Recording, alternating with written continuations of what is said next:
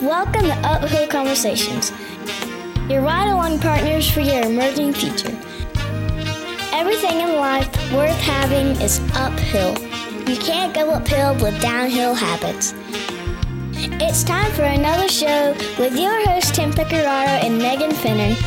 Are you ready to be inspired? Well, hello, and welcome to Uphill Conversations. I'm your host, Tim. And I'm Megan. And we're so glad you can join us today as you are living your life and heading towards your emerging future. Hopefully you are eliminating any downhill habits and canceling out all agreements with limiting beliefs. And yes, it is true. You can be more, do more, and have more. So, hey, Megan. Hey, Tim. What's going on? Not much, just staying busy with all the great things that we're working on with our clients in the leadership development world. So it's been very cool to see the transformation with them. And, you know, it's summer, so just have a lot of travel, visiting family, doing all those great things you get to do when it's 90 degrees in South Carolina. South Carolina. Okay, so you want to talk about hot? So I'm escaping South Carolina. You're escaping? I'm escaping the heat. You're going to leave the heat? Yeah. Well, so you know what I did? So I went to a good friend that I've known for, 15 plus years. There was a wedding. So I went down with two of my good buddies are with me, you know. I mean, there's a group of us, but so I got my guys. Yeah. And so your wingmen. Yeah, the wingmen, I guess. So it's girl car, guy car going down, you know, and I mean, it was great. We're having a good time. So, but then, you know, we got there and everything was fun. It was just great. We're having a good time wedding. It was in South Georgia too. Oh, by the way, because you know, the podcast Up and Vanished. So, and I used to go to Tifton, Georgia with some musicians. And I remember seeing those billboards around the Tara Grinstead, she disappeared. And I remember seeing those billboards, but recently I've been listening to the podcast. Well, it just so happens that where we were going, we had to go through Ocilla, Georgia, which is in the podcast, which one of the guys with me, he used to travel with me to do music down there. So it's like, we just had all kinds of great discussions about that. But then, of course, as we went into where the wedding was in this beautiful place, I mean, it was just outdoors at it's called Gin Creek. And so it's just beautiful, but it's outdoors and there's swamp all around, right? And just water. And not to mention that in the shade, it was 95. So you're at this wedding and wedding's outside. Right. Okay. Wedding was beautiful. Whoever was in charge did a good job, kept it short and sweet. Then we just scooted on over to, the dinner. Yeah. Sit down dinner. 7:00 at night was the wedding. Sat down, did the dinner. Everybody's eating. Everything's good. And then, of course, you got to get your jam on. So we go outside. Yeah. Music's pumping. Once again, back outside. Key is outside. And it's probably cooled down to, like 90 at that point. Maybe. And I think I saw a breeze or felt one, but then I realized somebody was breathing on the dance floor on me because they were almost about to pass out. Yeah. But the thing that I want to bring up about this is that usually, when you're out there dancing, I like having a good time dancing, right? I mean, I don't try to take over the floor. I could. I have some skills. I got a couple, 2-3 skills. But I'm just dancing, having a good time, whatever. But you can't just help. You have to watch people. That's one of the best parts of being at a wedding. People try things that I'm not sure. Like the sprinkler or like the lawnmower. There's things that I don't even know what it is. I'm just like, okay. Like there were people doing movements that, of course. So here's what would happen. Every 8th beat, they would hit the beat. Do you know what I mean? It's like, so then it's like, it almost looks like it was timed, but it wasn't. So then you're wondering, was there sobriety? Right. Was there no sobriety? How was all this happening? And you never in your life, in like an outdoor wedding like this, in temperature like that, you never think that it would actually kind of be okay to like fully soak like 2 shirts through. And somehow you kind of look around, you're going, this is okay. Yeah, because everybody's doing it. Everybody's doing it. Yeah. Well, everybody. It's like that wedding I went to, I told you about in Natchitoches, Louisiana in June. Natchitoches? Are you cussing? No. This is a clean show. No, it's pronounced Natchitoches. That's not how it's spelled, but it's Louisiana. So I couldn't tell you. Okay, we'll just move on. We'll look It's that like up later. it's spelled like Natchitoches or something is what But it it's looks like. Natchitoches is the way they Yeah, kind of put it out there. Natchitoches. Yes. So it was 1, I think, 15 or something for that wedding outside. So the groom In refused. Louisiana. Yeah, he refused to take off his suit.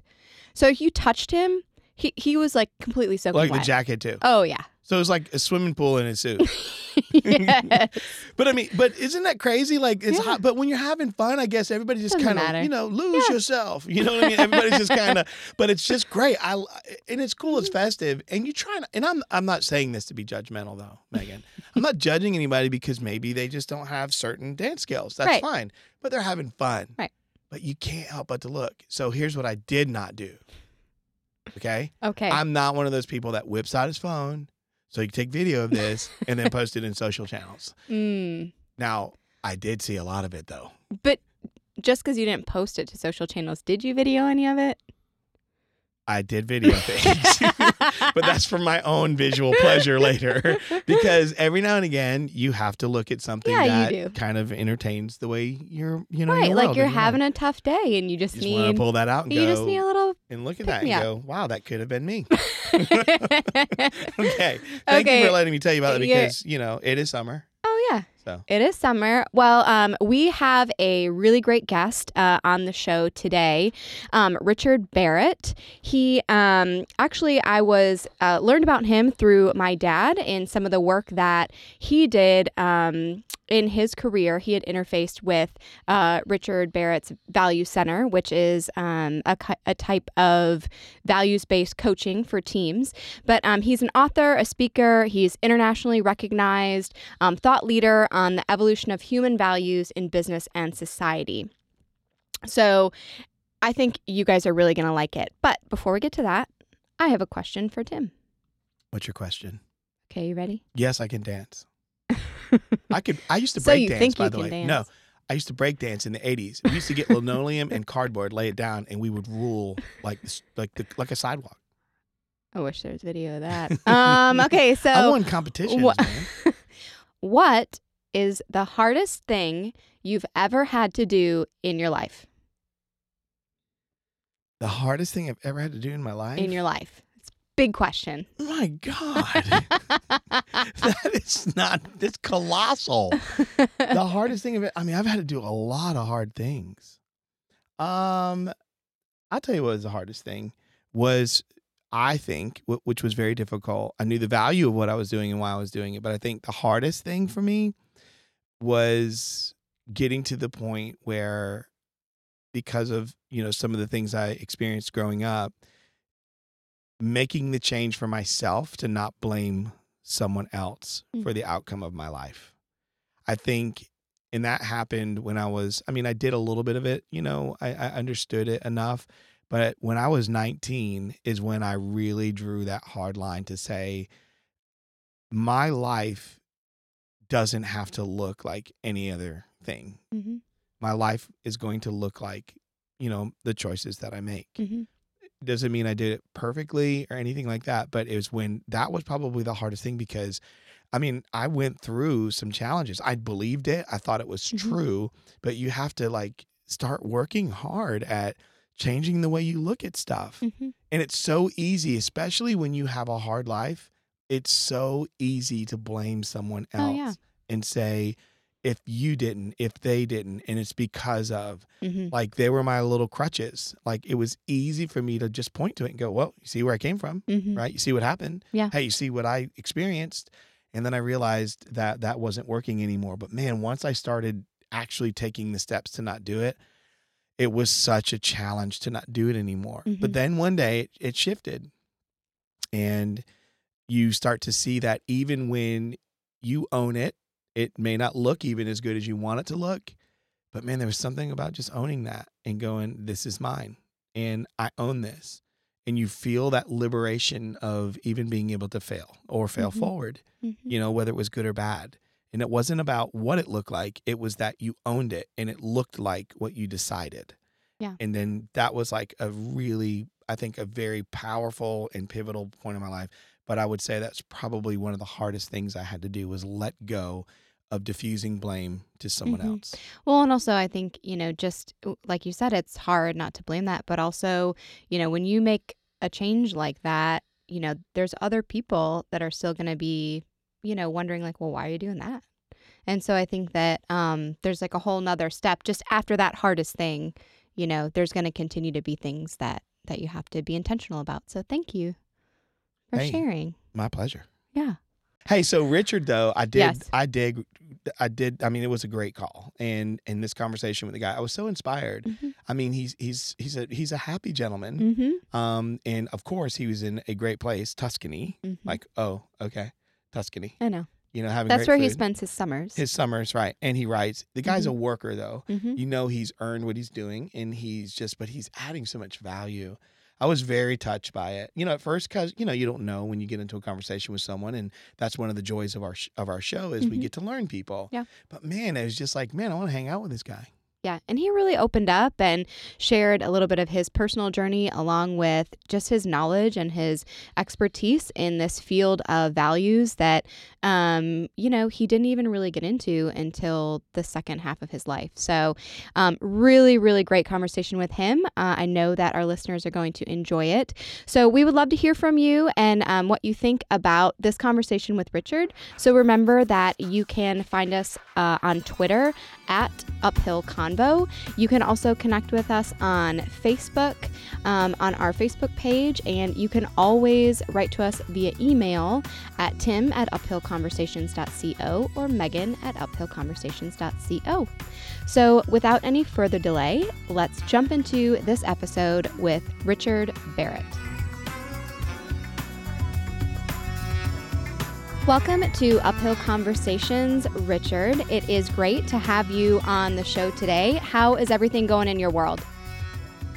Well, I think everything is going fantastically well in my world. I'm looking out on the Italian Tuscan landscape, and it's beautifully sunny as usual. And I'm working on another book as usual. And what can I say? Everything's perfect.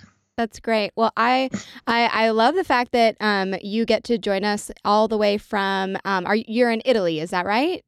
Tuscany. Correct. Tuscany. Okay. So now, before you go any further, please tell me you have been just eating the very, very best local food there is. Well, actually, last night that was exactly what I was doing. We have a favorite restaurant which is on top of the hill with amazing views of Tuscany, and I did myself proud last night. I had my favorite items, including chocolate pudding with ice cream, and I took a photograph of that, and then I took a photograph of the plate when it was finished, and I put it on Facebook and said before and after.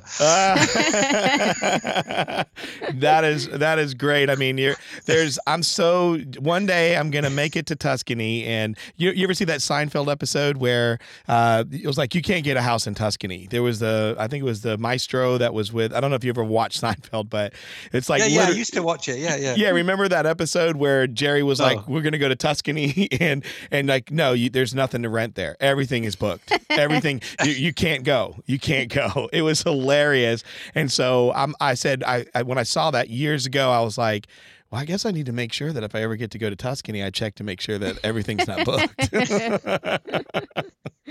Oh, man. Oh, I love it. I love it. Well, we were really fortunate, Tim and I, to be able to have an opportunity to read your book, The Values-Driven Organization. And two major concepts that you delve into in that book are cultural entropy and cultural health. So as we talk today on this topic of focusing on values and culture as it relates to employee well-being and then sustainable performance, I'd appreciate it if you could give our listeners an overview of those two concepts. Sure, I'd love to. One is really the inverse of the other. So you ever been in an organization and, the leaders or your supervisors and managers are all like fear driven, have you got this now? Is it ready? They're demanding, or they are, my God, don't tell the other people what we're doing because they'll want to do it. Like, they don't, and then, it wasn't my fault. It was George's fault. all of these sort of what I call limiting values: demanding, blame, internal competition, and well, what I do is I can measure that. It's called cultural entropy. It's a degree of dysfunction in the organization. And where does that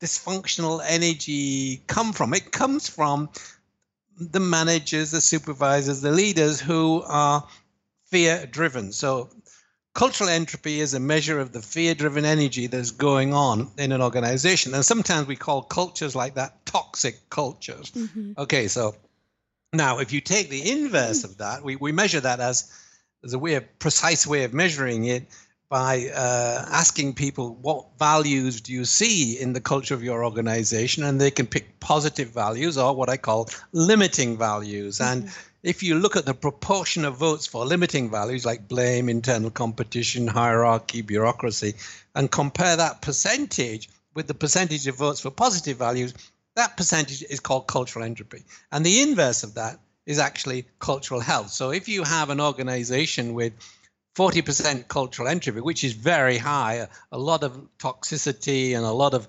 leadership fear, then you've got cultural health of 60%. If you've got only 5% cultural entropy, you've got a 95% healthy organization. So what I've been able to do is measure these kind of intangible things and make them obvious for people in the organization. I love the way that question, that you pose to them in order to measure, what values do you see? I love it. It seems like it's a disarming question. It seems when you put that out there, you're not directing anyone, and it seems like a person would be more willing to participate. Was that a question by design? Which obviously it is by design, but because of that, because some people won't answer honestly or be open when you ask questions when you're trying to do these types of surveying or testing? So let me explain the full survey. Employees go online, they pick 10 values from a list which has been customized for the organization, or 10 values, how they see their own, what are their own personal values. They pick 10.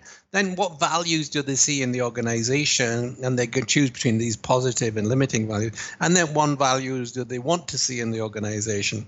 What we do is we take these results and then map them to 7 levels of consciousness. So if one of your listeners wanted to know about, their personal values and how they relate to personal consciousness, they could go to a simple website and get a result in 2 minutes. And that website would be www.values, plural, center, CENTRE.com /PVA, personal values assessment. And you go online and you pick 10 values from a list, and then 2 minutes later, you get this feedback of where your values lie in terms of levels of consciousness, and you also get a description of who you are. In the last 3 years, over 400,000 people have done that. Wow. That's incredible. And something that you've said is that, the culture of an organization is this direct reflection of the values and beliefs of the leaders.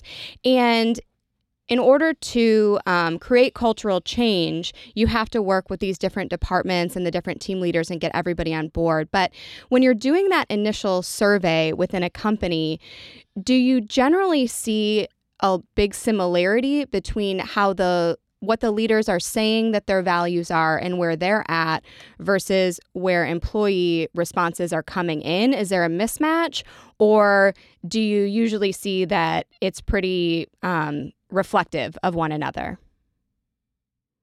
It varies to a very large extent. There's something called what I call a shadow culture, where the leaders report much higher levels of cultural entropy than the employees, and the further down the hierarchy you go, the less cultural entropy that there is. So what that means is the leaders are not working well together. There's a lot of fear-driven energy at the top, and at the bottom you don't feel it.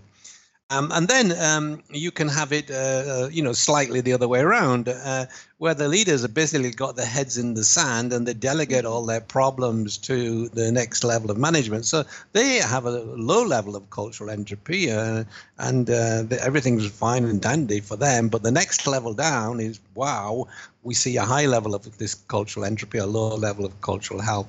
So that's another way of looking at it. And no, it's sometimes very different as you look at the hierarchy as to how people see that. Mostly in, how shall I put it, public sector, municipalities or state governments and things of that nature. The level of cultural entropy is pretty much equal at all levels. But anyhow, it varies a lot. You can't predict.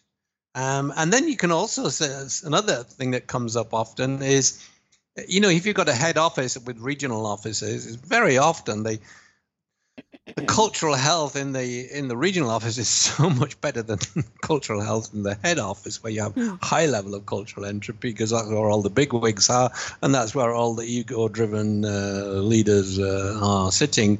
But that, again, that's not always true.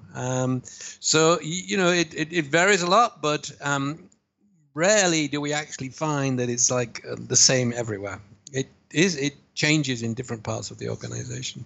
And that's interesting, because if you have got one business unit with a high level of cultural entropy and all the others have low, so let's say you measure cultural entropy at 30% in this one unit and every other one is like 12%, well, in that particular business unit, you've got a fear-driven leader. And you can then go in and use another of our tools called a leadership values assessment. You can actually measure the personal entropy of that leader, because that leader is the one creating the culture in that business unit. And so we're able to slice and dice and dissect all the data to identify all these pockets of high cultural entropy and where the organization needs to focus its attention into it in order to transform the culture. And going along with that idea, of course, you're going to have different results, and it really varies across organizations. Do you find that people are surprised generally with the results that you find? Is it like this aha moment of, I knew something was wrong, but I couldn't put my finger on it? Or do you think that, some people it's a lot of times people are like, oh yeah, I knew that was there. Okay. So, this is like sort of what I call internal validation. In other words, you do the survey, you present the results back, and people go, "Yep, that's it." and like nearly like 90 to 95% of the time, that's what it is. But what sometimes happens is the leadership team, when we pull out the data by leadership team, by business unit, and you look at the leadership team results. Sometimes it's the results are so bad that they don't own them. They say, there must be something wrong with the survey. Because that's not me. They can't, and all we did was ask them, pick 10 values about who you are, what you see in the organization, what you'd like to see. And then we pulled their data together just simply for the leaders and for the middle managers and everybody else. And they find it difficult to accept because they're scared, because they know that they may or may not know that cultural transformation begins with the personal transformation of the leaders, and they're scared. And in some cases they say like, no, we don't want to go ahead with this. We can't handle this. Fortunately, that doesn't happen too often, but it does happen. Right. Well, I love that, the personal transformation of the leader, and I'm all about people. I'm big into self-actualization. I believe if you want to empower someone, in order to truly see empowerment, a person has to be able to self-actualize. They can't just be delegated something and just, micromanaged or like you said, give me this, where is it? All this other stuff.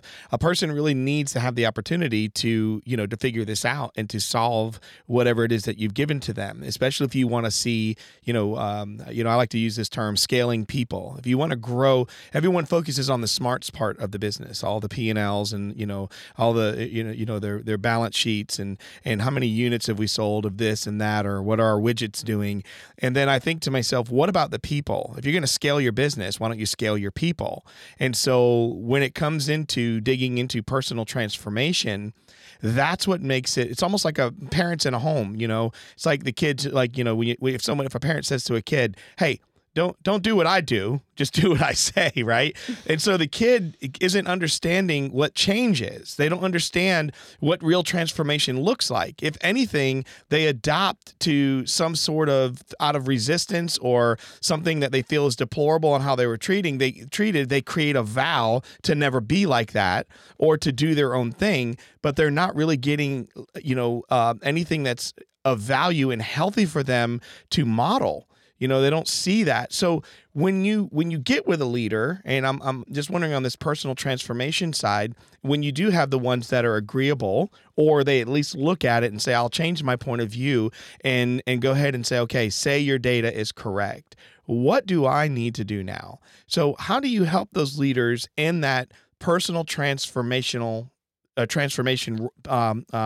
get that posture and to set themselves on a road to where they see how important it is for them as an individual, but also how that also is something that can be now, released and put out there for those who, they're in charge of or that they are leading. How do you help them get on that path with that information?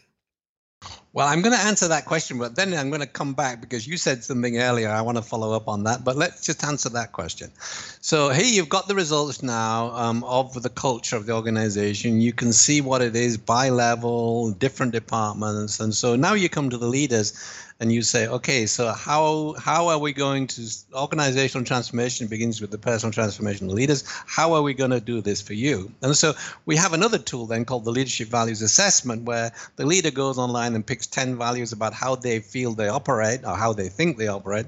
And they invite 15 or 20 people to go online and answer the same question, and then answer maybe some other questions about certain behaviors.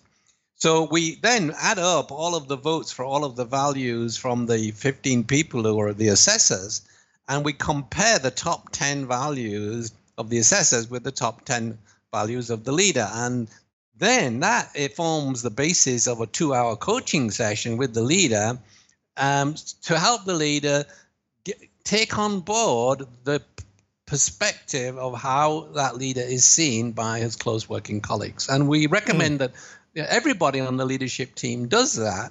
And then with that feedback, they can make a personal commitment to one another about how they're going to change. So that's a starting point for answering that question. Now I want to come back to the thing. You said you're very passionate about self-actualization, and that rang a bell for me. And so I'm going to try and guess at your age, maybe late 30s, early 40s. How old are you? I'll be 47 this year. Okay.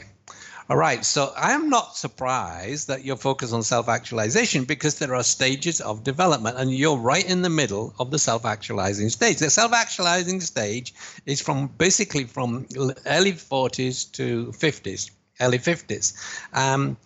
Prior to that, there's another stage of psychological development called the individuating stage, which is roughly from 25 to 39. And in that stage, what people are interested in is they've grown up in their community. They've adopted the values and beliefs of the community, of their peers, of their teachers, and now they get to the point of finding freedom and autonomy to be who they really are.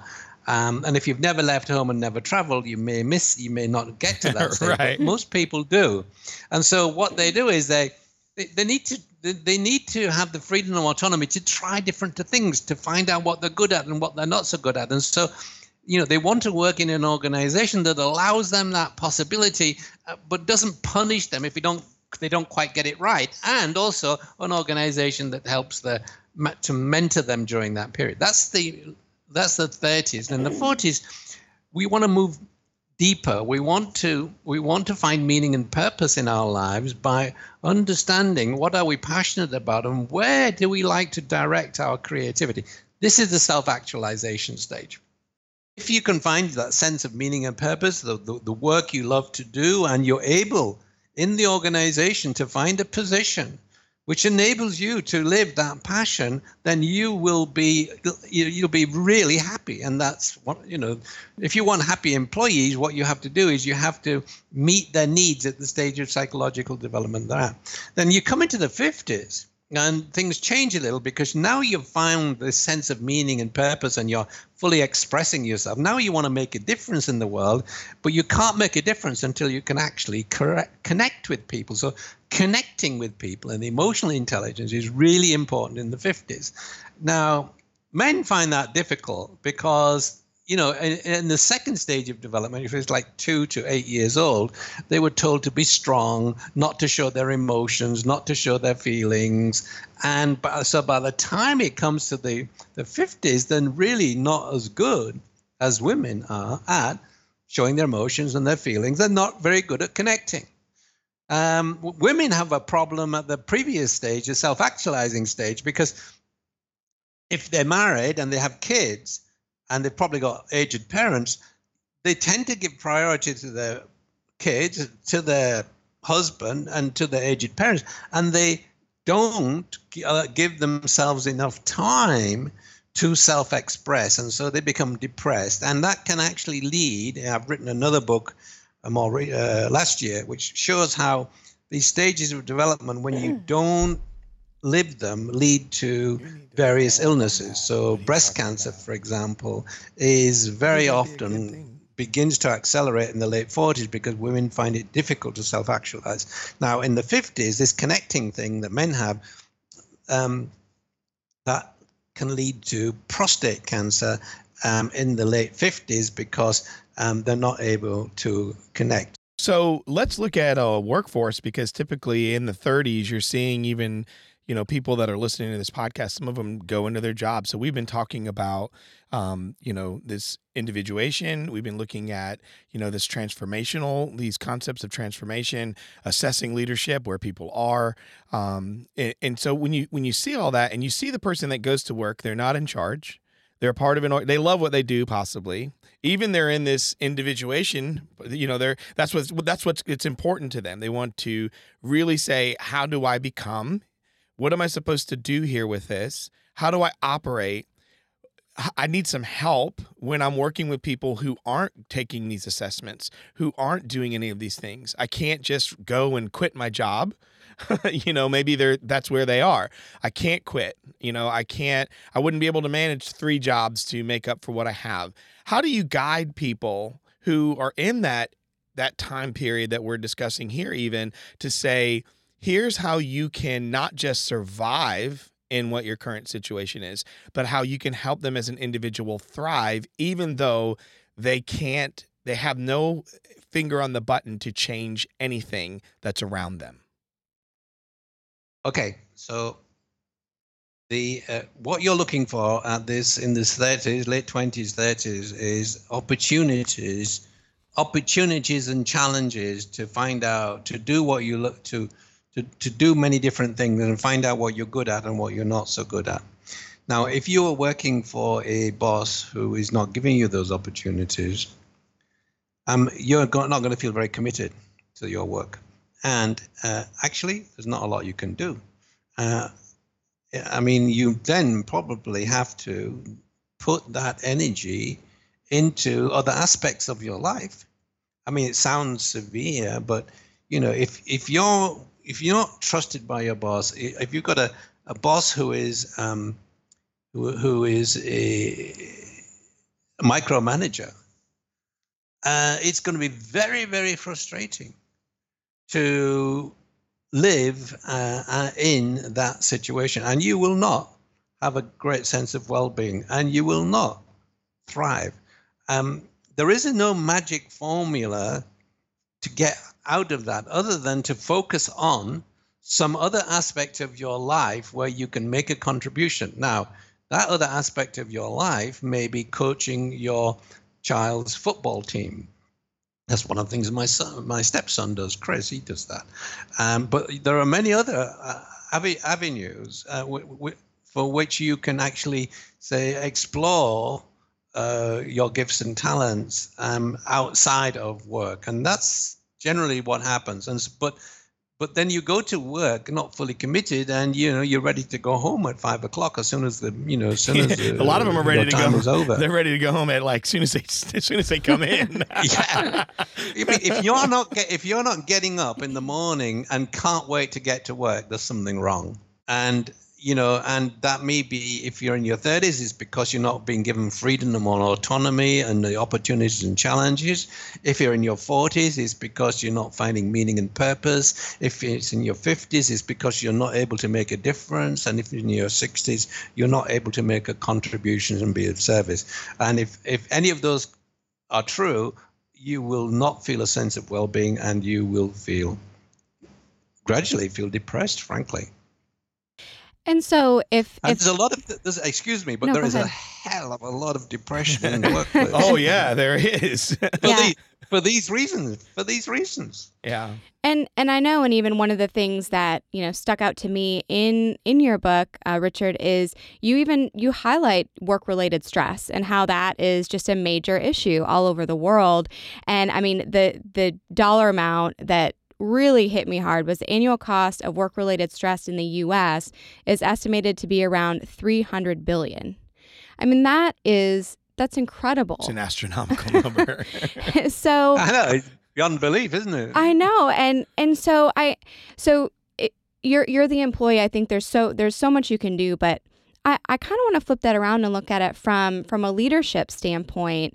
And if I'm someone who is running an organization, hopefully I'm aware enough that I'm touching in with my employees and trying to get a feel for not only, are they good at their job? Are they meeting their requirements? But, are they engaged?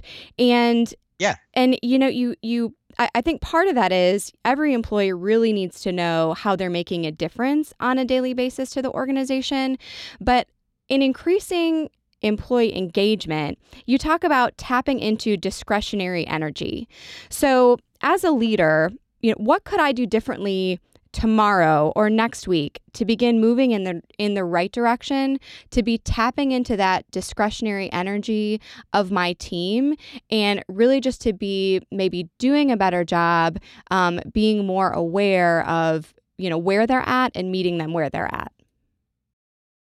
What can you do if you're in your late 30s, early 40s, or even if you're early 30s and you've been given a job as a team leader or a supervisor?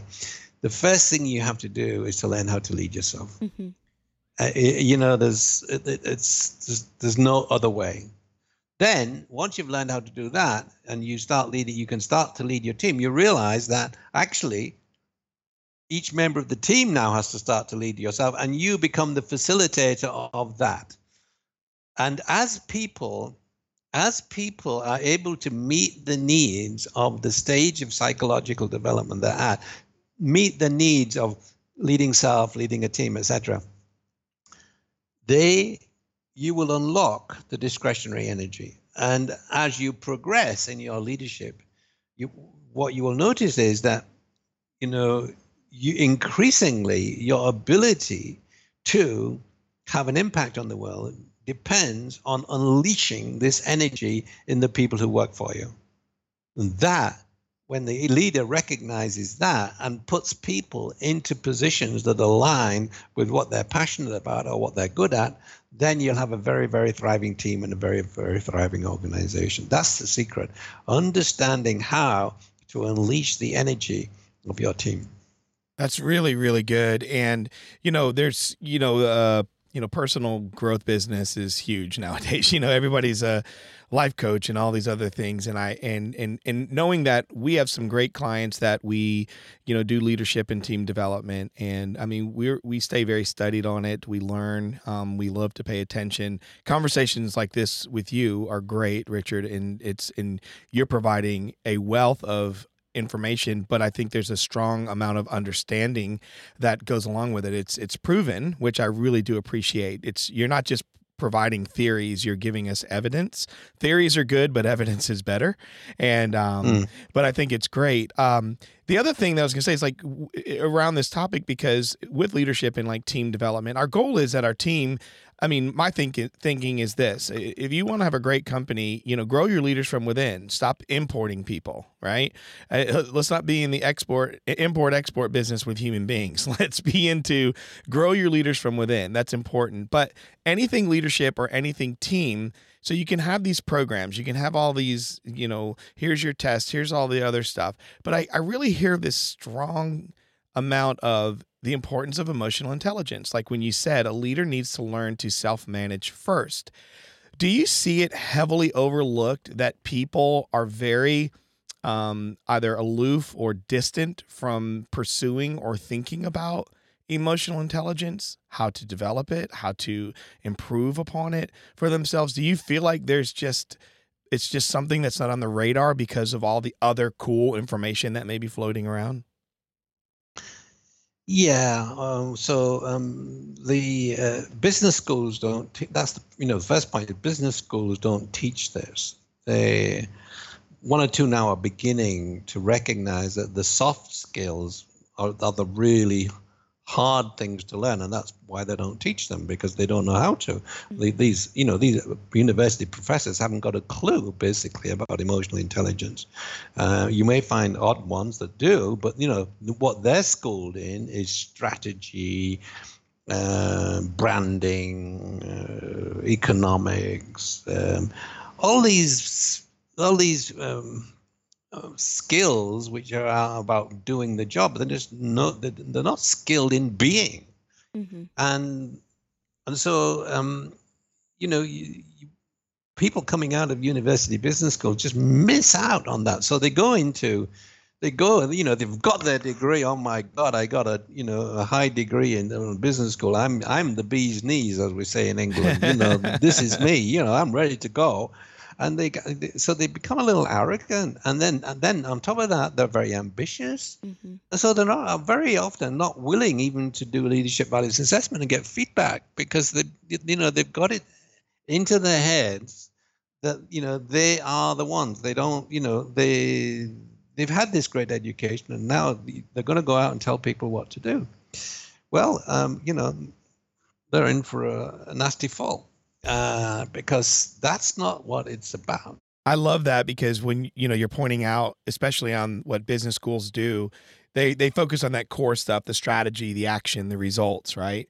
But there's another side. It's the adaptive side, which includes the emotional intelligence, your organizational justice, character, and development.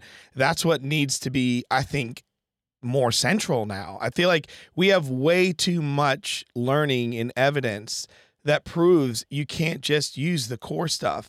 We have to start infusing and putting it in this more adaptive approach. So as I mentioned, the new leadership paradigm, you can, for about $30, you can download 30 odd exercises for leading self, leading a team, leading an organization. I mean, it's an amazing giveaway for anybody in this business. In fact, just recently, a Turkish company bought the complete rights to the Turkish new leadership paradigm, because they wanted to bring it, this whole idea to Turkey. I'm sorry. Anyhow,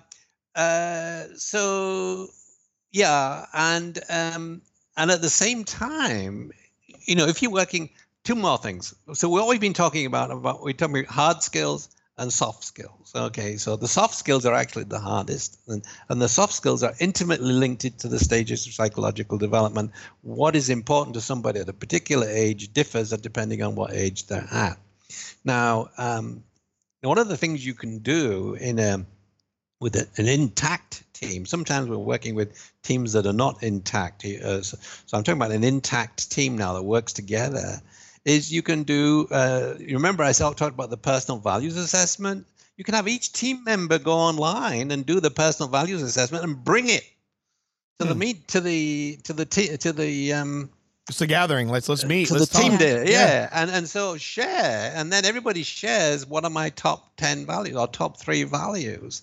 And what's interesting is when you go do that, when you get that feedback from the personal values assessment, there are actually some exercises, a couple of exercises in there which says, well, okay, so now out of these top 10, pick 3 that are your top 3, and what are the beliefs and what are the behaviors?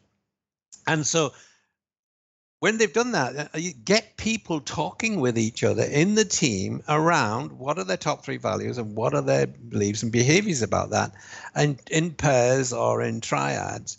And you'll see an amazing thing happen. What will happen is that the conversations will become extremely energetic, and when you ask people what happened afterwards, they'll say, "Wow, I felt I really connected." And so why? Because when you expose your values to another person, you're exposing your inner core, and when you expose your inner core to another person, you can't help but connect, and that's the secret. One of the secrets to building a great team. And Richard, in talking with you, it comes through so loud and clear that you are just incredibly passionate about all of the work that you've done around values and culture and teams and these different levels of development. So I'm curious, what is it that drew you to this work? How did you end up in this field and doing what you get to do every day? Okay, good question. Now we get into a really funny answer. No. So when I was 17, I was trying to figure out, nobody in our family had ever been to university, so I was trying to figure out what I should do. And so I decided that I would try to become a transportation engineer. So I got a first-class honors degree and et cetera, et cetera. And for 20 odd years, I was out in the world doing that transformation stuff. I reached the top of my profession. I was working in the World Bank, traveling all over the world, helping governments build their transportation systems. And I suddenly got totally bored. I was in my 40s, okay, self-actualization time. And I suddenly got bored, and I realized, I said to myself, well, what have I been? I've never been bored. What have I been actually studying all my life? And I realized I'd been studying Eastern mysticism, spirituality, psychology. And I thought, my God, when I was 17, I thought I heard my soul say transportation, but actually it said transformation. Oh.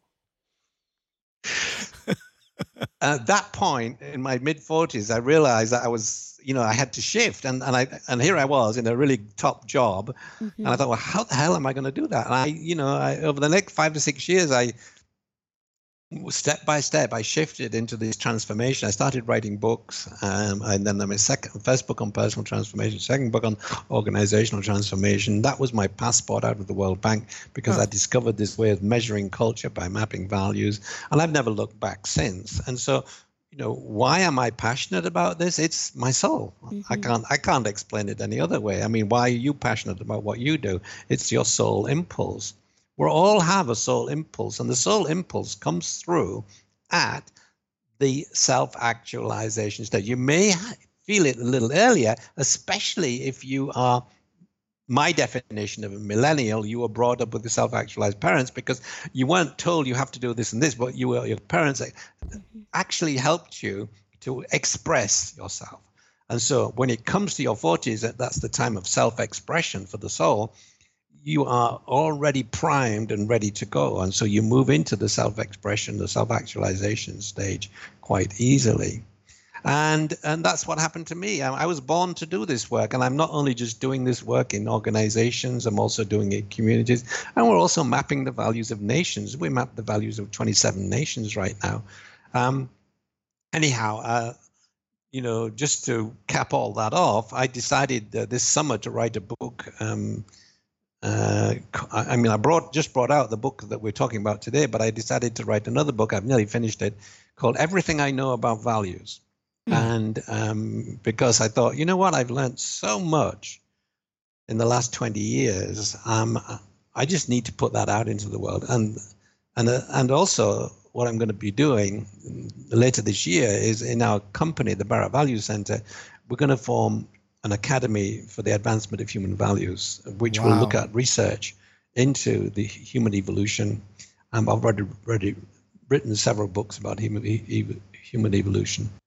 And you can find out all of these things at www.richardbarrett.net. That's Barrett, B-A-R-R-E-T-T, richardbarrett.net. You can find out everything I'm doing. And so there's lots of resources there to help listeners, explore and investigate all the topics that we've been talking about today. Yeah, and I think, maybe it can help guide them to their soul's impulse. I love that. That is just wonderful, because everything you're talking about, that's where I am. Like Megan and I talk about this a lot, and a few people in my inner circle. This is what I've been saying to them is like, I am willing to walk away, and like I love how you said it, a passport. That is just beautiful. I mean, it's like taking a trip. I'm stamping, I maybe stamped my old one, my way of life and what I was doing years ago. And where I'm at is I'm literally only taking the trips on paths and roads I want to travel, and it's all for that purpose. So thank you so much for that. We have one question we love to ask people. What are 3 things that you are optimistic about? It could be personal or professional for over the next 12 months. 3 things you are optimistic about. Well, you're talking to Mr. Optimism. Because I totally believe you create your own reality, and whatever you put out into the world is what you get back. So, I'm first of all, on a personal level, I just can't stop writing books. I've written 11 books now. I'm going to write another 2. I'm writing 2 this year, and I love the process because it's what I was born to do, and that's when I'm closest to my soul. So I'm just so optimistic about this connection I have with my soul, going on and on and on, and me and living in soul consciousness. And so I love that. And I've developed a workshop now, which I do here in Tuscany, and you can find it on my website called From Well-Being to Flourishing, Living in Soul Consciousness. It's a 4-day workshop, and I'll be putting that on in September and again next May. And I love that. I'm just so optimistic about what that is doing for people, because it's taking the conversation we just had and making it mainstream. You can't. It's hard to talk about the soul in an organization, but actually, that's what life is all about. And so we have to bring that conversation into the workplace. And the way I've done it is through these stages of psychological development and what I call ego-soul dynamics. That's personally. What I'm optimistic about generally is young people. I coach young people, and I don't charge them for it. But I come across some young people in the 20s and 30s who are amazing young souls who have got stuck a little bit with the first 3 stages of development, haven't quite mastered certain fears, and just to work with these people and see and hear the lights going off and getting them back on track so that they can live the life they were meant to live. I love that too. And so I'm very optimistic about the future, because I think that the old world is dying. It is the more pain that we have in the world, the better it is, I say, because we're going to learn that we don't want to do that anymore. Pain is a gift. Pain is a gift because it tells you exactly what's wrong. And so if you listen to the pain and you go to the source of the pain, you'll find out what needs to change. And there's a lot of pain in the world right now. And so let's rejoice about that pain, because it will enable the transformation to happen. Wow. That is incredible. I mean, the things you're talking about, those are the passions we have. One of my favorite quotes by C.S. Lewis is, "Pain's God's megaphone to a deaf ear." And it's because he's trying to speak to you. He's like, listen to that, hear what it is, because change is trying to work with you. Evolving, shifting, adjusting. And so anyways, this has been an unbelievably inspirational conversation, and we're definitely going to stay in touch with you. I'm going to consume your books and I'm going to pass them on. I've got already people in my mind that I'm going to buy copies for and send them to. So you've been wonderful. Thank you so much. I can't help it. It's just who I am. But we love it. We do. We absolutely love it. Well, this has been another episode of Uphill Conversations. We've been speaking with Richard Barrett, who, once again, just very moving conversation, very thoughtful, very mindful, but it's also very visionary. And always remember, you can be more, do more, and have more. Your current condition does not match your emerging future. Anything worth having is uphill, but you cannot go uphill with downhill habits. But most importantly, you will see myself, Megan, and Richard on the hill. You've been listening to Uphill Conversations. If you'd like to hear more, subscribe to the show at uphillconversations.co. See you on the hill!